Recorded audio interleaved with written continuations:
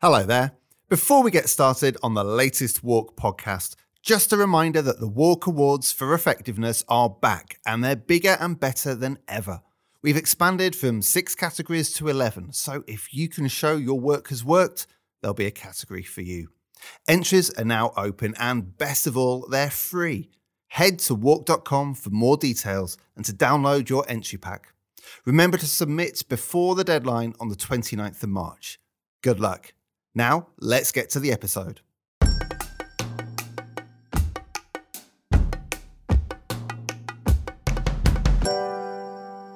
Hello and welcome to the Walk podcast. My name's David Tiltman and this is the first of a special 7-part series on effectiveness. And this was a series that was first developed last year in partnership with Fergus O'Carroll's excellent On Strategy showcase. We're bringing those episodes to Walk's own podcast channel, so if you've not already listened to them, then you're in for a treat. We'll be running one a week every Tuesday for the next 7 weeks. Now, I'm going to hand over to Fergus in a moment, but before I do so, I just want to flag some of the thinking behind this series. The starting point for Fergus and for us was that effectiveness isn't just what you do at the end of the process. It's not just measuring what's happened. It's a whole series of decisions that need to be made throughout the process. And a recurring theme throughout the series is that effectiveness really only works as a team sport. There are lots of people and lots of inputs required to create work that generates really significant results. Now, this first episode really sets the scene for that. And it's an interview with James Herman, who is founder of an innovation agency called Previously Unavailable, a former strategist and a regular collaborator with us at Walk. Now, James will refer to a paper called the Effectiveness Code. And just to give you a bit of background before you get into the interview, the Effectiveness Code was a report that we launched back in 2020. And we launched it because we really wanted to understand how we could make a better case for effectiveness, and particularly for effectiveness through creativity. And one of the big findings of that research piece, we went out and interviewed lots of clients and strategists all over the world, was that they were really struggling with the definition of effectiveness. What did it actually mean to be effective? And one of the things that report introduced was the concept of a creative effectiveness ladder, a sort of hierarchy of different kinds of effect that creative marketing can produce. And what that offers is a sort of guide to thinking about how we want our communications to work. The other principle that comes out of the Effectiveness Code is something called creative commitment, which is a sort of combination of budget, duration, and that is time in market, and also the sort of number of channels that a campaign runs on. And really, this is about trying to define and codify the circumstances in which creativity is most likely to work. So the idea that creativity is an important lever, but it's not the only thing. It needs to be built on the right platform. So 2 really important principles there, and James is going to explain those in a little bit more detail. That's quite enough for me for this episode, and now I'll hand over to Fergus. Let's talk about what's important, do you feel, in that first early stage of setting the right objectives and budgeting realistically? It's really amazing. If you look at the IPA data, they've done studies on how good the client and agency community is at setting objectives in the first place. And they've got some really quite horrifying data, which shows that if they look at marketers who within their own organization are clear on the objectives for marketing in the short term and in the long term, they find that only about 20% of marketers are actually clear on what their objectives are to begin with. And then that, of course, translates into briefs to agencies. So agencies report that only about 20% of the time do they get client briefs into their agency with really clear objectives on them.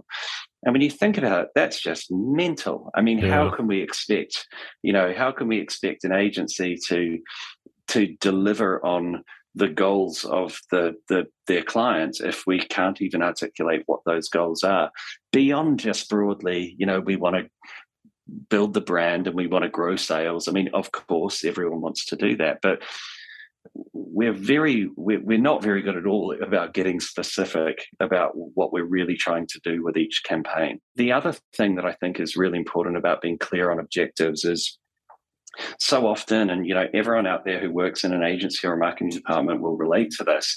So often we get, halfway through the creative development of a campaign, and then people in the client business sort of drop into the process.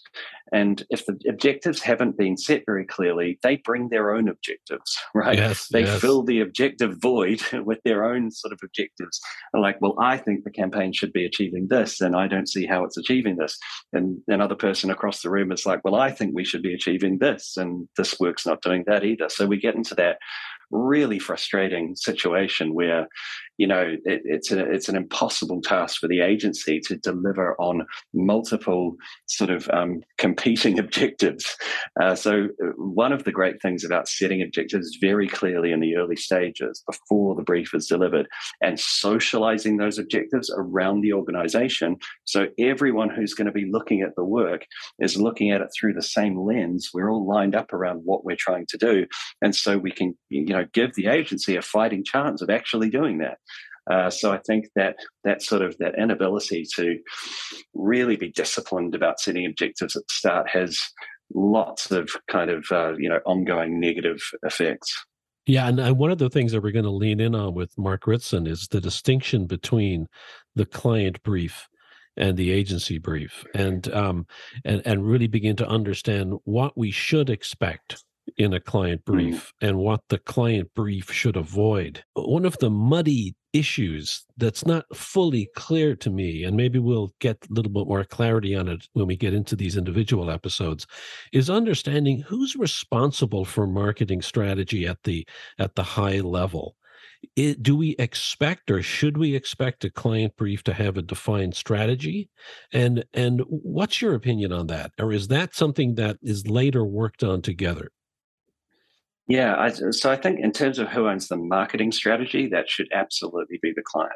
And so from a broad marketing perspective, which obviously, advertising is one small but important part of your overall marketing plan. And that's the distinction that's important, is to realize that advertising is just one component of marketing strategy, right? Yeah, that's right. And so the client should really have a clear strategy for marketing, like what are their marketing objectives and what are their sort of overall strategies to achieve those marketing objectives. And then the agency should really own the campaign objectives, in my opinion. So what I mean by that is the client should be bringing in real clarity around what the business objectives are for this campaign. Like, what are we, trying to achieve at a kind of commercial level? And then they should be leaning on the planners in their agency to say, to help define how should we get there, right? What are the objectives within that we should be chasing to accomplish that commercial goal. So I think of that as, to give you some more specificity around that, the client might say, hey, we need to improve our market share by 5 points this year. So we really need a campaign that's going to improve market share by 5 points. What the planner is going to go away and do, the planner should be going away and saying, okay, what's it going to take to do that? What kind of brand shifts or behavior shifts do we need to be kind of generating in order for us to achieve that 5% gain in market share? And what are the consumer insights that help us understand what's in our way? Why are they not already buying our product at the level that we want them to be? And how do we how do we gather insight around why they don't behave in the way that we want them to? And so we can really attack those root causes. So the agency might say, we think the objectives for this campaign should be to cause this kind of behavioral shift or this kind of brand shift to ladder up to that overall commercial goal. Yeah, it's interesting because the second episode in the series is going to be Julian Cole, and he's going to be talking about how to write and present effective briefs. And in that conversation, we're going to be, driving the distinction between client brief and sort of creative brief, and the fact that they have very different audiences and how to write them in an effective way. I mean, I know that Julian, shares the opinion of the sort of the client brief really being about the business problem, where the creative brief has to be around the sort of the consumer problem. What's your point of view on how critical the creative brief is in terms of how well it's written and what's contained in it? Because I know that we're going to be shaping that episode around what I think is a brilliant creative brief format, which is the get to buy brief that I think was originally framed by BBDO. I'm not sure that every agency in the network used that briefing template, but we certainly did. And yeah, it's very. I mean, it's based around. It's based around a really solid understanding of what good strategy is, which is a real clarity around the objectives, and then an insightful understanding of what it will take for, to move a consumer in a way that achieves those objectives. So I think it's a really, it's a really strong template for briefing. And I think it's interesting because, like you were saying, the role of the client brief is very different to the creative brief. The client brief is should be presenting the business objective and presenting, sufficient information around, whatever information they've got that helps the agency understand the business, why the objective is the objective, their consumers and what they know about them. All of that information, it can be quite a long document. That's absolutely okay. And it doesn't need to be particularly inspiring, frankly. Whereas a creative brief, you're trying to light a fire under a creative team, right? You're trying to inspire them and give them a leaping off point, which is so simple and single-minded and kind of inspiring and compelling that they just can't wait to get to work on solving that problem. Yeah. And so that's a really different thing. And actually, in my experience, I was once asked by someone if they could see the briefs behind the award-winning work that I'd been a part of. And I looked back over the briefs, and to be honest with you, none of them were that, like, you wouldn't look at them and kind of go, wow, that's an amazing brief. And what I'd really learned, because I spent a couple of years as a creative person, I was a copywriter for a couple of years, and so I was kind of taking briefs from the suits and the planners in the agency. And it's really interesting because they'll come into the room with a brief, and you'll sit down with them, and they'll talk you through the creative brief, and then they'll ask you, do you understand? Is that clear? And normally you'll say no, not really. And then you'll keep talking. You'll keep talking to them. And me and my creative partner would sit there with the planner and the suit, and we'd just keep talking about it, right? We'd keep talking about the content of the brief. We keep talking about the client's business and the consumer and the problem. And, if we talk for long enough, eventually someone in the room would say something, right? Something quite off the cuff. And one of us would go, that's it. There's a creative idea in there. Now, it's really, really hard for even the best planner in the world to know when that moment of inspiration is going to happen and put it down on a brief. It's actually, in my experience, in my opinion, it's so much more important to create room for that aha moment to happen than to slave away trying to get the perfect proposition down on a brief. And so what I used to do in my time at Colenso was really start talking to the creative people long before I'd written the brief, keep talking to them, get the brief into a place where they felt that it was a good creative leaping off point, and then not stick too firmly to that, but just keep talking, keep having those conversations. And that was in the service of creating as much room as possible for that kind of aha moment to happen where a great idea just sort of suddenly revealed itself. Yeah, I'm a firm believer in that too. I think that many times the briefs, although I found that the get to buy brief is a brilliant format, other formats though, I think tend to sterilize thinking. They tend to dilute imaginative ideas, and I think what I want to be able to achieve in this episode with Julian is to understand the importance of getting thinking right. And whether that thinking ends up in a conversation or it ends up on a simple brief format, that it has to happen, right? There has to be sort of that sort of rigor that goes into creating it, because it's the center of gravity for everything, whether it's that conversation that results in an aha moment or whether it's the actual written document.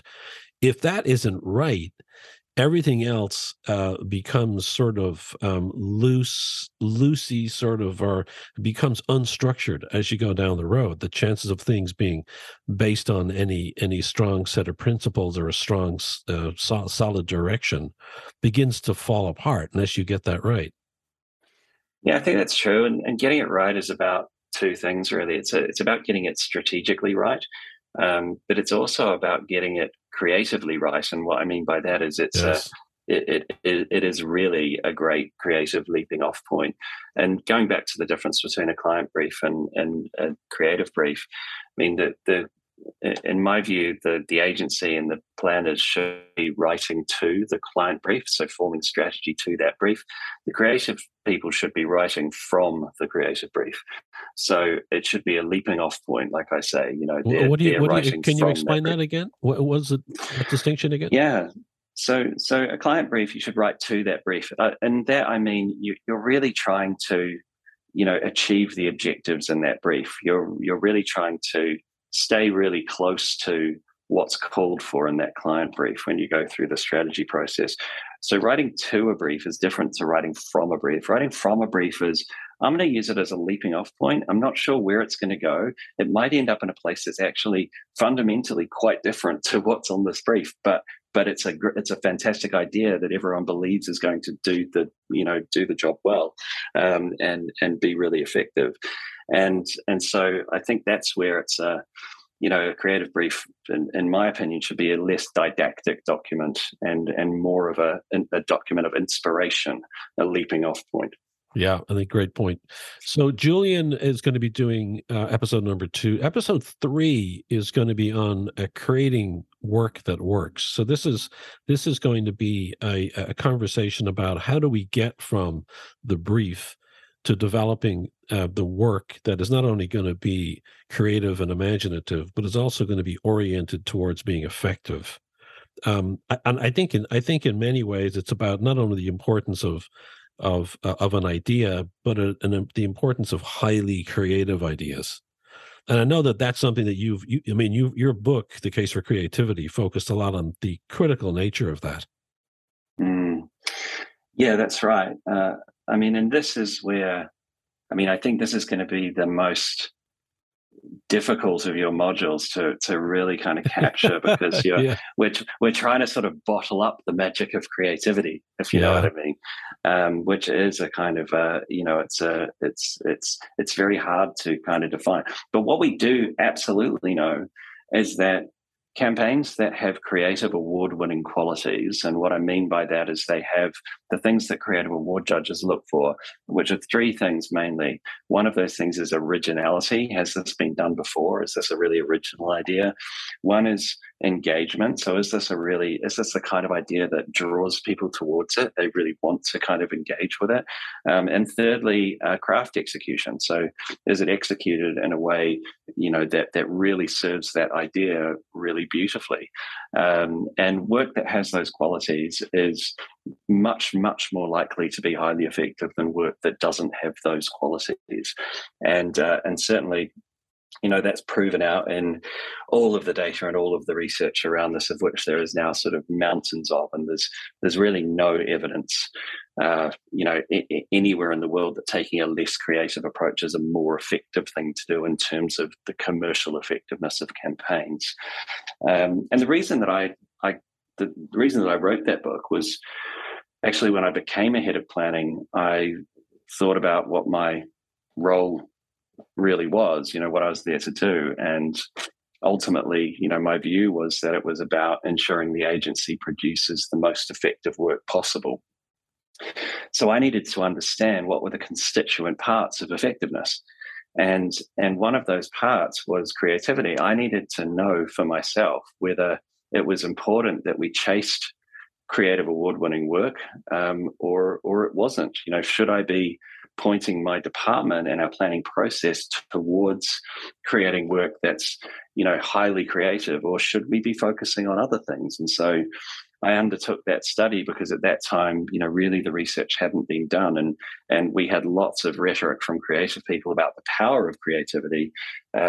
But we didn't really have a lot of kind of science or data around that proving whether they were right or not. And so I went on this mission to kind of uncover all of the research that had been done in academic institutions, do some of my own research and data analysis. At the same time, Peter Field was doing the IPA study, the link between creativity and effectiveness. And so I kind of brought all of that together and looked at it. And it was absolutely crystal clear that if we wanted to be the most effective we could possibly be as an agency, we had to be producing work that was highly creative. I do sessions with clients where we just looked at the best work in the world together, and we got excited about it together, and we looked at how effective it was and what the characteristics of great work looked like, and really kind of got them excited about creativity and gave them enough of a basis for belief that they could defend that excitement internally, so that they would come into Colenso, they'd walk in asking for highly creative work in the first place. And so that made it much easier. And then the second thing was just having a really close friendship between the planning department and the creative department. Yeah, and I think the best planners have the ability to have the hard conversations with creatives without either side getting offended.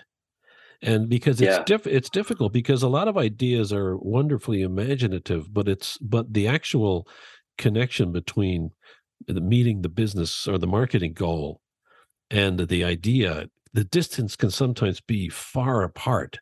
And I think that's what a lot of planners struggle with is being able to have those types of conversations where when they see an idea that's come back from the creative group and they feel that it doesn't feel right. It doesn't appear to actually address the strategy that was in the document or in the brief. Having those conversations, I think, and being able to understand ways to have those conversations effectively can make or break careers. Yeah, absolutely. And I think that's the true art of great planning, is to be in a position where you can have those conversations and the creative team believes that you are having that conversation in their best interests, not just in your own best interests or the client's best interests or whatever. And that's about, what I said before about just forming that really strong bond where they really believe you're on their team and that you're on their side. So that gives you permission to have that conversation. And then the other thing is how to have that conversation. And what I think, having been a creative person and also having just worked with incredible creative people and creative directors, what's really helpful when you're sort of feeding back on an idea is that you spot the good bit in the idea, if you know what I mean, rather than just saying, I don't think this is right, and can you go away and come up with something else. What a great creative leader will do is look at work and say that there's a really good idea, or there's a really strong kind of thought in this part of the campaign, this bit of the idea that you've presented. Can we expand on that? Can we use that as a basis to kind of develop the campaign further? And what a great planner will do is go, there's a really interesting strategic thought in this bit of what you've presented, right? There's something that's really strategically strong about this bit. Like the rest of it, not sure, but can we develop that bit further? And that could be a headline, it could be a line in body copy, it could be an image. It's totally. That sort of component, right? Yeah, it could be anything. And the best people that work in the field of creativity are able to spot the good in ideas and then work on, how do we fix the bits that aren't right? And so that, I think, is a skill that every planner should, and frankly, everyone in an agency or a marketing team should really try and cultivate, is that ability to first look for the good in an idea and then help shape that in a way that starts to conform more to the brief or the objectives, or help shape that bit of brilliance in a way that is going to mean that it's delivered really effectively. Yeah, so we're going to dig into that deeper in this episode, creating work that works. That's episode number 3, and we're also going to be digging into the importance of understanding the different types of personalities of creative individuals. And I think because not all, like none of us are all the same, so there's almost types within creatives. Some that are more sort of strategically oriented, some that are more conceptually oriented, some that are a blend, and then understanding how to work with that different personality type. The next one that we're planning, episode 4, is on comms planning, and this again is a critical part, particularly when we've got so many more choices and ways and places to elevate messages and to put our messages into different environments. I mean, this was one of the kind of unintended outcomes of the effectiveness code research. It was a pattern that we sort of spotted working through the data, and the way that WARC and the IPA and Cannes Lions collect data on the cases that are entered into their various award programs is they always collect data on the duration, the length of time that the campaign ran for, the spend, the amount of media money that was spent on the campaign, and the number of media channels that the campaign was spread out across. So we had these 3 variables for most of the campaigns in our databases. And what we could see was that campaigns seem to become more effective whenever any of those variables increase. So campaigns that ran for longer durations were more effective than campaigns that ran for short durations. Campaigns that were spread out over more different media were more effective than campaigns that concentrated around 1 or 2 media. And campaigns that had lots of money spent on them were, unsurprisingly, more effective than campaigns that didn't have much money spent on them. And so we sort of started to think of these 3 variables as forms of commitment. So the amount of money committed to a creative idea, the amount of time committed to a creative idea, the amount of different media channels committed to a creative idea. So we called this idea creative commitment. And creative commitment is basically what we could do was sort of form a kind of composite metric of those 3 variables. So if you imagine, some campaigns had very low budget, very low duration, very low number of media, so they got a very low score. Some campaigns had very high budgets, very high number of media, very long duration, they got a very high score. Most campaigns are somewhere in the middle. They're a mixture. So you might have a campaign that's got a really high budget but only ran in 1 media and ran for a medium length of time, or another campaign that had a low budget but it was spread out over a medium duration and spread across a few channels, these sorts of things. So every campaign sort of has its own creative commitment fingerprint, and we can score all of the campaigns in our database with this creative commitment score. And then we can look at how that correlates with effectiveness. And when we did the analysis, it was one of those wow moments where we looked at the data and there was this almost perfect linear relationship between a creative commitment score and its ultimate effectiveness in market. And the high creative commitment campaigns were much more effective than the low creative commitment campaigns. We found that in the WARC and Cannes Lions data. And then that's really where I brought Peter in and asked him to run the same analysis using his IPA databank and the metrics that he uses around effectiveness. And he found exactly the same, very robust, very linear relationship between creative commitment and effectiveness. So that was a really exciting finding, really because we can start to use creative commitment as a predictive measure. So before a campaign goes out and runs in market, we usually know how much money we're going to spend on it, how long we're going to run it for, and how many different media channels we're going to spread it out amongst. And so we know the creative commitment score before a campaign runs. So that means we can predict whether its effectiveness is going to be high or low.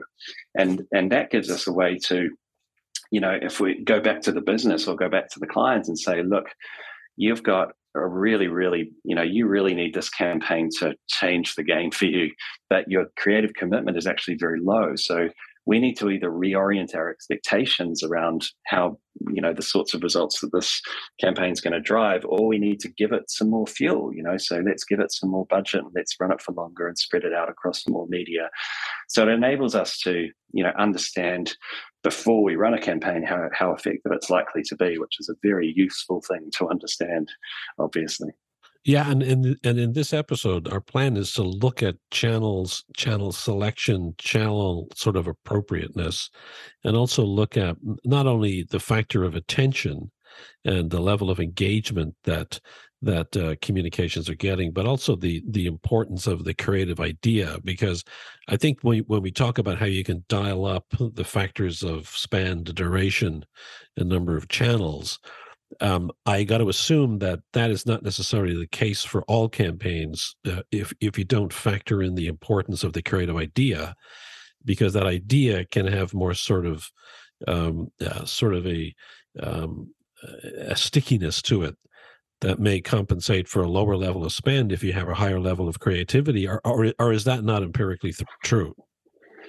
It is empirically true. So certainly when we look at creative commitment and we look at the campaigns that have won creative awards versus the ones that haven't, at every level of creative commitment, the creatively awarded campaigns are more effective. So yes, that's certainly true.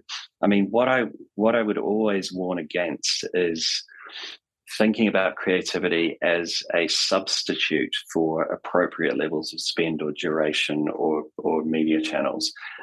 It's a magnifier, an amplifier of the effect of those things. It's not a replacement for them. So what we should be doing, best practice is to have strong levels of creative commitment and also a highly creative idea. That's how we're going to get to that really sort of top tier effectiveness for our work. And the last episode that we're going to be doing is episode 5 is on defining and measuring impact. So this will be a conversation about data, about methodology, about understanding performance and performance gaps. And it's sort of this idea of understanding that once you come to the end of a cycle, you land, and then you've got to understand what's been achieved. But that also then feeds into next year. So we're going to be talking about the importance of not only benchmarking, but understanding the impact of what that achievement has been for the following year. And I know that you talk about it in terms of sort of land and expand in the effectiveness code document. Can you talk a little bit about that? What I meant by land and expand is, we have a tendency as a marketing and advertising community to do wildly effective work and then just consign it to history, move on and start again next time. And if you think about I'll use Share a Coke as a good example of this. So Share a Coke was a promotion that was originally conceived in Australia by Ogilvy for Coca-Cola. And they came up with this idea of putting people's names on the cans and bottles of Coke, and it was a wildly successful promotion in Australia, but it was only ever meant to be an Australian promotion. What they did was they noticed how effective that was, and they said, "Okay, how can we keep this going, and how can we build on this? So how can we do more work around this idea of sharing a Coke?" And the head of creative effectiveness at Coca-Cola came around a whole bunch of agencies in the region. At the time, I was planning partner at Ogilvy in Shanghai, and this client said to us, "I want ideas that are just based on Share a Coke. Like, that's the only brief. There's not even a written brief or anything. There's nothing. I just want to see cracking creative ideas around the idea of Share a Coke." And so what Graham Fink did, who was the chief creative officer at Ogilvy in Shanghai at the time, Graham said, here's the brief to his creative department. He also rang up this kid who lived in Hong Kong and who had, I don't know if you remember when Steve Jobs died, there was a drawing of the Apple logo with Steve's face carved out, where the bite in the apple is usually. So just an absolutely iconic image. And so he rang that kid, and he was this Hong Kong Chinese kid who was, I don't know, 18 or 19 at the time or something. And he said to this kid, he gave this kid the brief, share a Coke. And this kid went away for a week, and he came back with the dynamic ribbon with hands passing a Coke in the dynamic ribbon. And that became that amazing piece of work that won, Grand Prix print or outdoor or something, Grand Prix outdoor, I think at Lions that year, and was just like an absolutely, beautiful piece of work. And then what happened is they said, right, let's keep doing this. Let's take Share a Coke to every major market in the world and execute that all over the world. And of course, what happened was they ended up with this absolutely, profound growth in the brand, because they'd taken this idea, they'd noticed that it worked brilliantly, and they'd said, how do we build on this? Not just chuck it away and do another different promotion. How do we actually take this and kind of blow it up and take it everywhere in the world and expand on it? And that's one thing that we as a community are useless at doing most of the time. We tend to do our best work and then just throw it away. And so the land and expand thing was really like, if you've got a tiger by the tail, if you've got a really great idea that's really working, think about how to just keep doing that and keep building on that.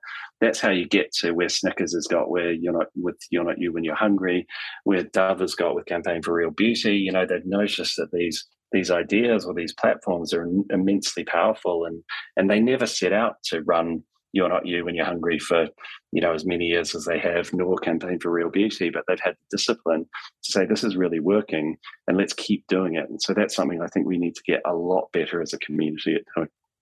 So if for those who want to read it, it's a terrific document. It's called The Effectiveness Code by our guest here, James Heuermann, and Peter Field worked with Cannes Lions and WARC in the preparation of this document, this white paper. I got to assume that this, you can just search. I don't know if it's on the WARC site or whether you can just, search for the effectiveness code. Do you know, James, or how to get it? I can't even remember where I got it. Well, I'll tell you what we'll do. We'll put a link to it on this episode's show page, and people can connect to it. It'll be on our website also at onstrategyshowcase.com. Hey, thank you, James. This series will start rolling out next week with the first episode, which is with Mark Ritson on defining objectives and setting budgets, etc. And then we'll continue on from there. I think we'll release a new one every second week between hopefully now and the end of the year. We'll get all of the episodes out, and then the final episode in the series will be sort of a wrap up of the series, and really talking about the fact that just like science and medicine, what we learned this year is better than what we learned last year. So there isn't the sense that everything is in stone, that there's new discoveries made, there's new thinking that help us think differently and improve the way we think. It doesn't mean that things that are discovered 2 years ago are wrong. It just means that things can be fine-tuned and extra learnings can come to the surface. So we're going to be thinking about in that final episode, well, what's next in effectiveness? So we'll have a sort of a panel discussion about that. James, thank you, man. James Heuermann, he is the author of 2 great books. We've done an episode on future demand, which is up on the website. And also The Case for Creativity is another terrific book that he's written. You can get both of them on Amazon. And James is the founding partner at Previously Unavailable in Australia, I beg your pardon, in New Zealand. And we thank you, man. Yeah, hey, thanks so much. It's been a pleasure. Thank you to Fergus, and thank you to James for that discussion. Now, as I said at the start, we're going to be running one of these Effectiveness Series podcasts every week on the WARC channel, and they'll be going live every Tuesday. Next week, we have the inimitable Professor Mark Ritson on Starting Out Right. So don't forget to tune in for that one. It should be a great discussion. Until next time, thanks for listening.